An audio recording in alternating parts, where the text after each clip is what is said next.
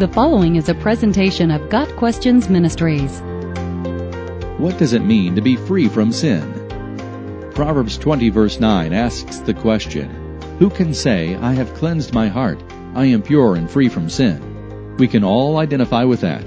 If we are honest with ourselves, we know we still sin. So why does Romans 6 verse 18 say, "You have been set free from sin, and have become slaves to righteousness"? Is this a contradiction? Sin can be defined as any thought, action, or attitude that falls short of God's holiness. Sin has many layers. There are specific actions or thoughts which are sinful. Murder, adultery, and theft are sins. Even the desire to commit murder, adultery, and theft are sins. But the sin goes deeper than that. We commit sins because we are sinners. Since Adam first sinned in the Garden of Eden, every person born has inherited a sin nature from him.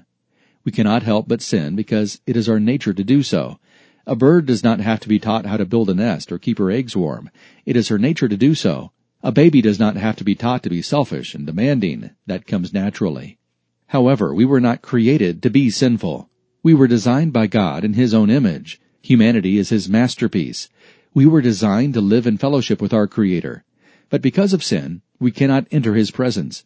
When Jesus died on the cross, He took upon Himself all the sin of the world. By taking the punishment for our sin, He canceled the debt that each of us owes God. He also reversed the curse of our old natures, which keeps us enslaved to sinful passions and desires.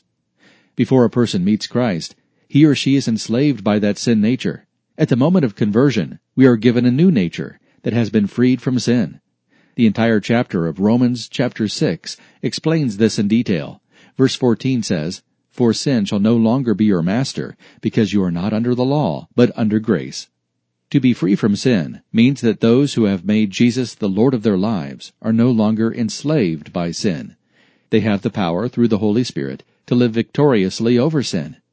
Just like we once followed fleshly desires, those who are in Christ Jesus now follow the Holy Spirit.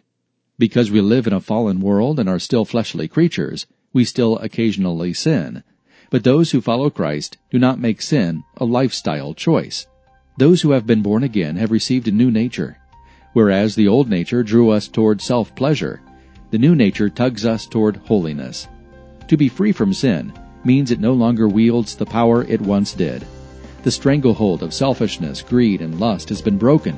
Freedom from sin allows us to offer ourselves as willing slaves of the Lord Jesus Christ, who continues to work in us to make us more like Him.